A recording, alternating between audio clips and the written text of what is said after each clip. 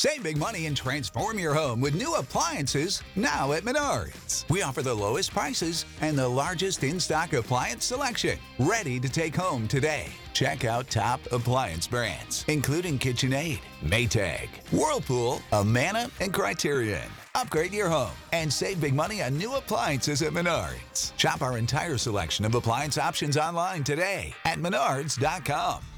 Save big money at Menards. Off air about WADA some more and the World Anti-Doping Agency, and sounds like they are on their way out with motocross, at least, and supercross, which I think is a real big deal. And if you're just joining us, I can kind of recap that. The board, the FIM board, has approved a new simplified and speedy procedure for anti-doping tests for the AMA Supercross. I'm reading from Cycle News right now.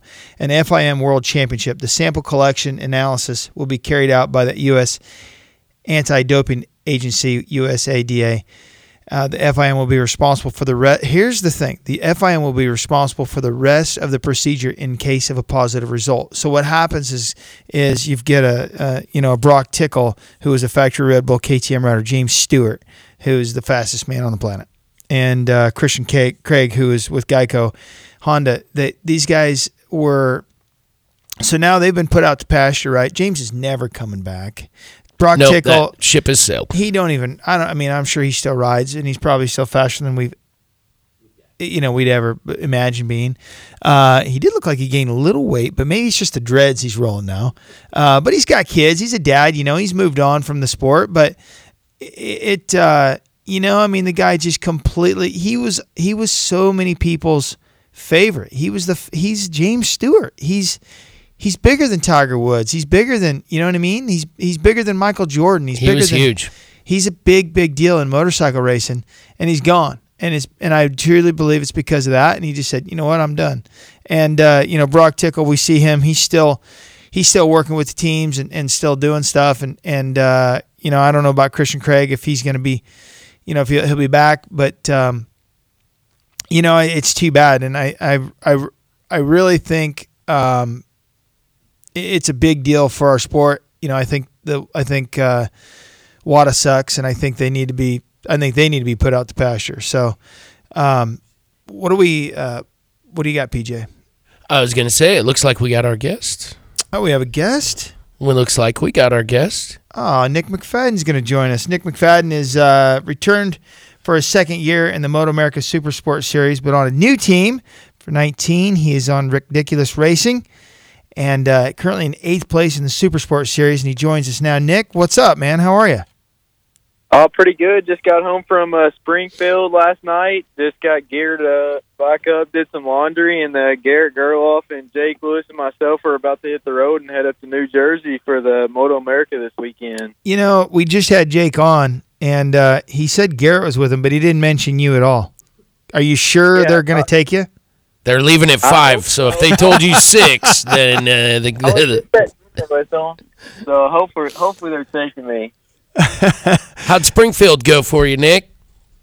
It wasn't as good as we were planning. I got a Kawasaki 650 last week at Twin, so it was my first weekend on it. But I did some short track riding at JD Beach's house last week and felt super good on the bike. And we were making progress every session there. We were getting further up in the timesheets, and then whenever the heats and semis came around, I knew if I got comfortable on the bike and practicing qualifying that I could race my way into the main. And I was in 5th in the semi, and they take 8th to the main, so I was feeling good. And then a red flag came out, actually, and the starter on the Twin actually broke on Saturday, so we just ended up making a restart.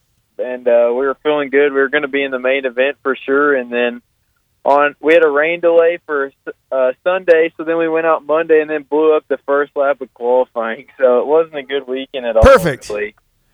Yeah, that's great. That was it was kind of weird. I was at Springfield also, and I was in my hotel, and I heard a little thunder is all.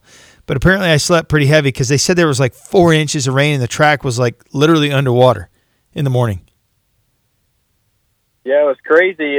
There wasn't much rain in the forecast, and then all of a sudden it popped up there for a couple hours on Saturday night, Sunday morning, and they ended up getting 4 or 5 inches, which completely destroyed the track, and they didn't want to get on it just because it was so muddy. So, it's just one of those weekends that seems to be always rain there, kind of like New Jersey this weekend. It's always like a guarantee that it's going to rain at least one day out of the 3 that were racing there. Yeah, what is the forecast? I haven't looked at the forecast, but it's exactly hurricane season, which tends to work its way up the East Coast. Oh, yeah. Yeah, right now it's looking like rain on Friday and good for Saturday and Sunday, but you never know. We're still a couple of days out, so that could change. But the storm's speed's slowing down, so it may arrive a day later, so you never know. But I'm a flat track guy, so, the rain plays into my favor a little bit, so I'm kind of hoping it does slow down and maybe rain on Saturday or Sunday while we're up there. You'd prefer a wet race? Yeah, right now I would for sure. I mean, I'm getting more and more comfortable on the Ridiculous Racing R6 every week. We're getting a little closer to the front. I've been hanging on with those guys for the first half of the race the last couple weekends, but right now I feel like I'm a little stronger in the wet. And we haven't had a wet race in quite a while, so I'd like to have one this weekend for sure. Yeah, there's a couple other flat track vets out there in your class as well, but I would tend to agree with you, Nick. I think a wet race might favor you, and certainly it is what the region's known for this time of year. This race historically does seem to get wet. But the team really, Ridiculous Racing has just come on strong over the past season and a half. What's changing? I mean, is it just you guys all gelling together, or has there been an infusion of dollars or talent? Talent usually are the answers to a team moving in the right direction. Yeah, it's a little bit of both. Everyone seems to be working together really well right now. We had a couple kinks to work out, but Adam and Josh, the owners of the team, they put so much into it, and they've been investing in us all year. Been giving us everything that we need to succeed, and it's showing. We're getting stronger and stronger every weekend. Just working with Ken Hill on my riding, they let me come out there during the schools and work with him, and then anything we need on the bike, they don't hesitate. They just get it for us, and whatever they think or whatever we ask for from them that we need to go faster or get closer to the front, they give it to us. So it's just an awesome atmosphere to be in, and they're helping us out quite a bit, giving us everything we need to get the job done. And I assume you're paid mileage when you're riding with Jake and Garrett. They pay you 60 cents a mile, and then also all the egg McMuffins that you can eat from the per diem. The per diem is all the egg McMuffins you can eat from 6 to 10:30 when they switch to lunch, I assume. Yeah, that'd be nice. I usually get stuck with the whole driving shift, no pay. I usually fill up all the gas tanks, and then right before we get there, I'm like, hey, you care to bring us on in the last hour or so? And then by that time, I'm tired, so I'll get a little nap in before we get there. If we're going to do something, then they always seem to get a selfie and throw it up online, and I look like the bad guy. So you know what, though, Nick? The thing is if you pump and pay for all the fuel, it's for Jake and for Garrett, it's a lot better for them. It'll not only does it save them money, but it saves them energy. So they'll have more time to put up those selfies and make you look like the jerk that's sleeping while they did all the driving. So it's it's handy for them. Yeah, no kidding. We're gonna have to see about reversing those roles tomorrow, though, because it's a long trip up to New Jersey, and we're leaving at 4 or 5 in the morning. So I'm gonna take the shift on the couch there for a while, at least the first half of the day. You guys got a race van going up there, or are you taking somebody's truck? Yeah, Garrett and Jake both have vans, but I think we're taking Garrett's Sprinter van up there. So he's got a couch in the back and 2 seats up in the front. We got a little movie player in there, so it shouldn't be too bad. That doesn't sound like a bad way to travel, Tony. You got one of those fancy rigs too, don't you? I got a thanks to Jesse's brother, pile of junk Mercedes Sprinter van as well. Every time you go Brakes, $1,000. Oil change, $1,000. Headlight, bulb burned out, $1,000. It's awesome owning a Sprinter van. Really big, expensive van.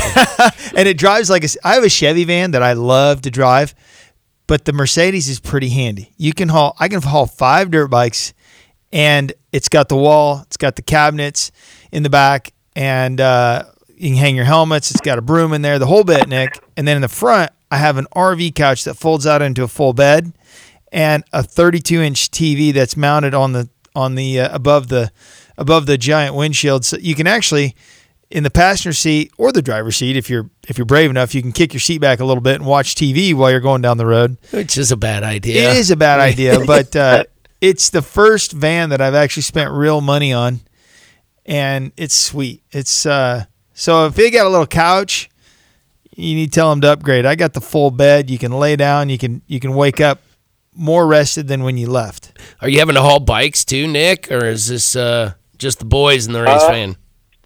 No, I think we're going to stop back in here and grab one of my bikes on the way back to Garrett's house on Monday, but I think he's selling some merchandise this weekend at the races. He's got a bunch of T-shirts and stuff, so if any fans are wanting to buy any 31 swag, I think he's going to have some of that. So I think most of the back's full of T-shirts and whatever else he has, maybe some hats, and then all of our stuff. But, yeah, the van's definitely the way to travel.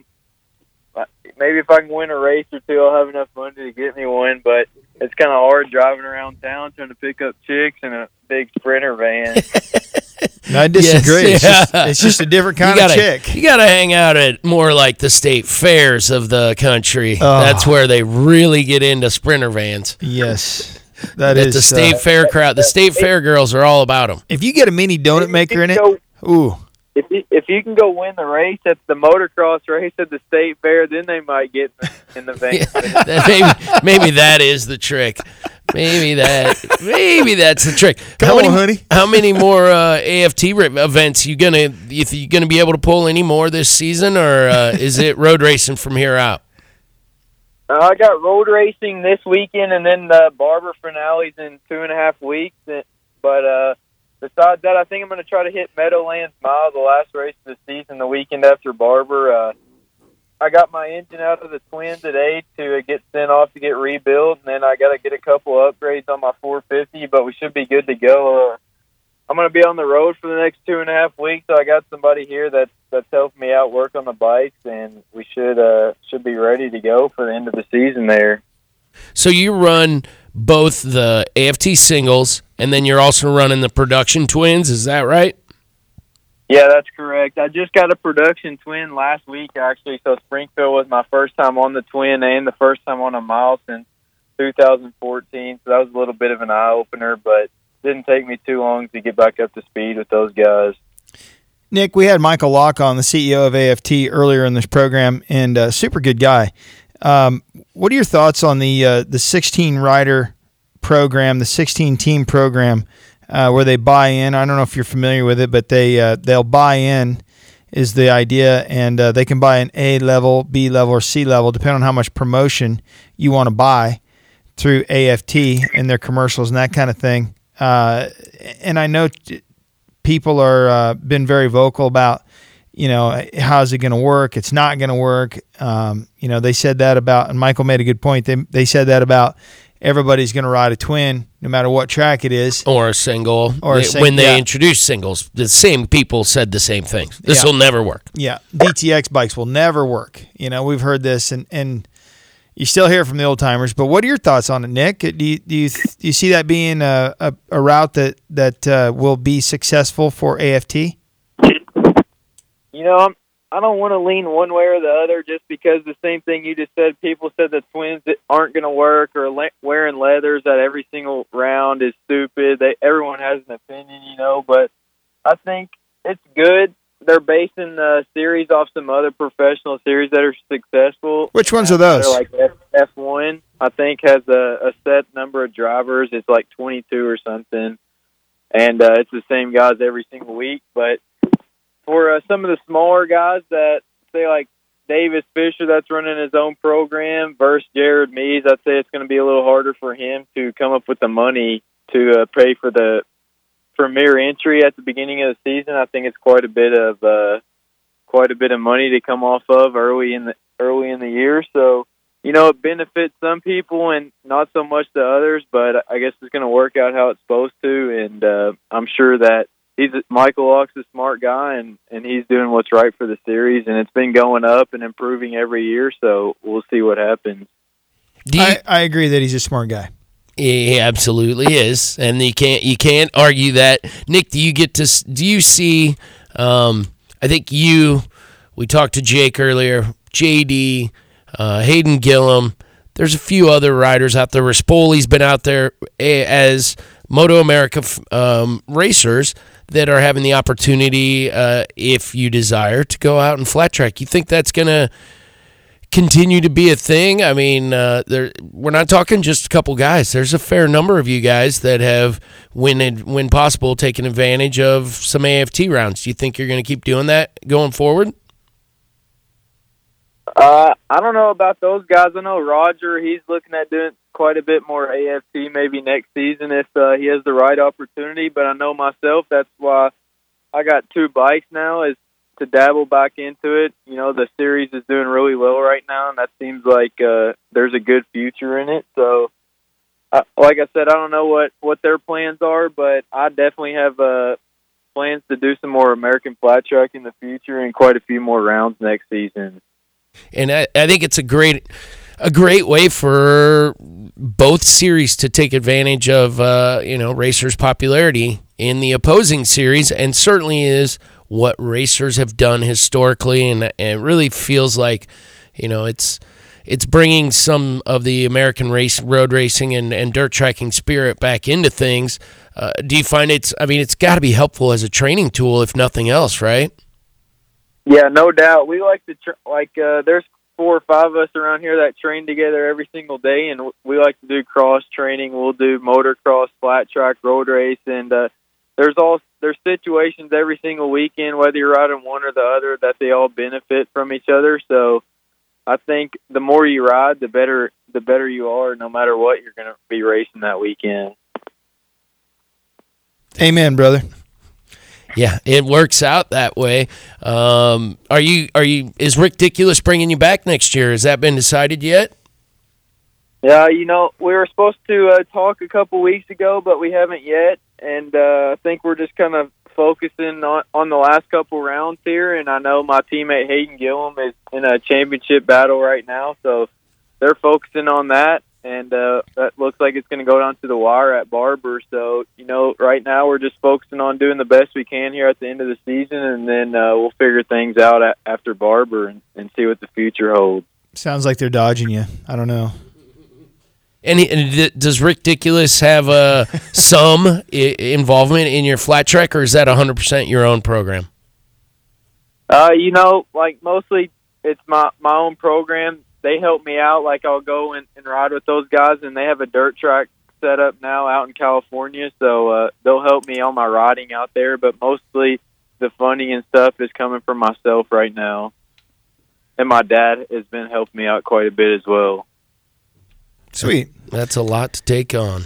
Well, man, hey, it's been fun having you on, and tell Jake and Garrett to do their share of driving. Jake said that Garrett's a coffee drinker, so he's going to get up early and take the first shift, so you can just maybe you could sleep in the van tonight. Then you don't even have to wake up. Get your blanket and your teddy bear in there and just be packed and ready to go. Hey, that sounds like a heck of a plan. I'll get my baby bear tucked in back there with me and get my blanket all set up tonight so nobody can take my spot for the first couple hours tomorrow. Do you really have a baby bear that you sleep with? No, I don't. But I might go inside and get one now that you said that. Yeah. State Fair. We're back to the State Fair. Readily available at any State Fair across the United States. Actually, truck stops. You can find them at truck stops. Dylan, coming home from Springfield, he got 2, I don't know what they look like, some hideous-looking bear things for his kids. So, yeah, it's doable. All right, Jack, take us to break. Nick, it's been fun having you on, okay? Good luck. All right, cool. Thanks. Good talking with you.